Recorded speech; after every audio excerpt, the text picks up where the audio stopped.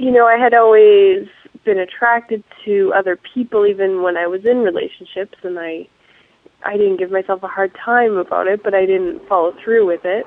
And then I guess when my last relationship ended, it was kind of just like, okay, well, I've got nothing holding me back. I've kind of a little bit over the body image thing you go through when you're younger, and I started to read more and was listening to your podcast and started to think maybe there was like different options other than the get in the relationship and be in that for, until you die. And that's, so.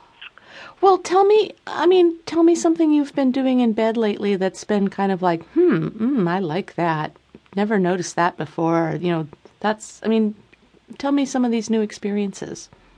Sure. Well, I'm finding it depends, like what I'm interested in depends a lot on which partner I'm with. I dated a guy for a while. We were doing a bit of the S&M thing for the first time, for me anyway, where he was a bit more experienced. And that was going really well. And I was thinking, I like this. Maybe this is really what I'm into. And then that kind of ended, and I started seeing another guy who was really, like, almost the opposite end of the spectrum, like, really into, like, cuddling and massage and just really,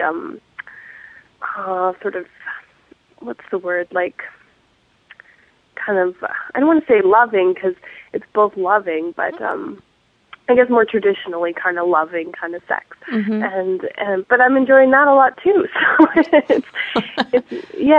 it really depends on the person, I find, and the kind of connection and relationship you have with them.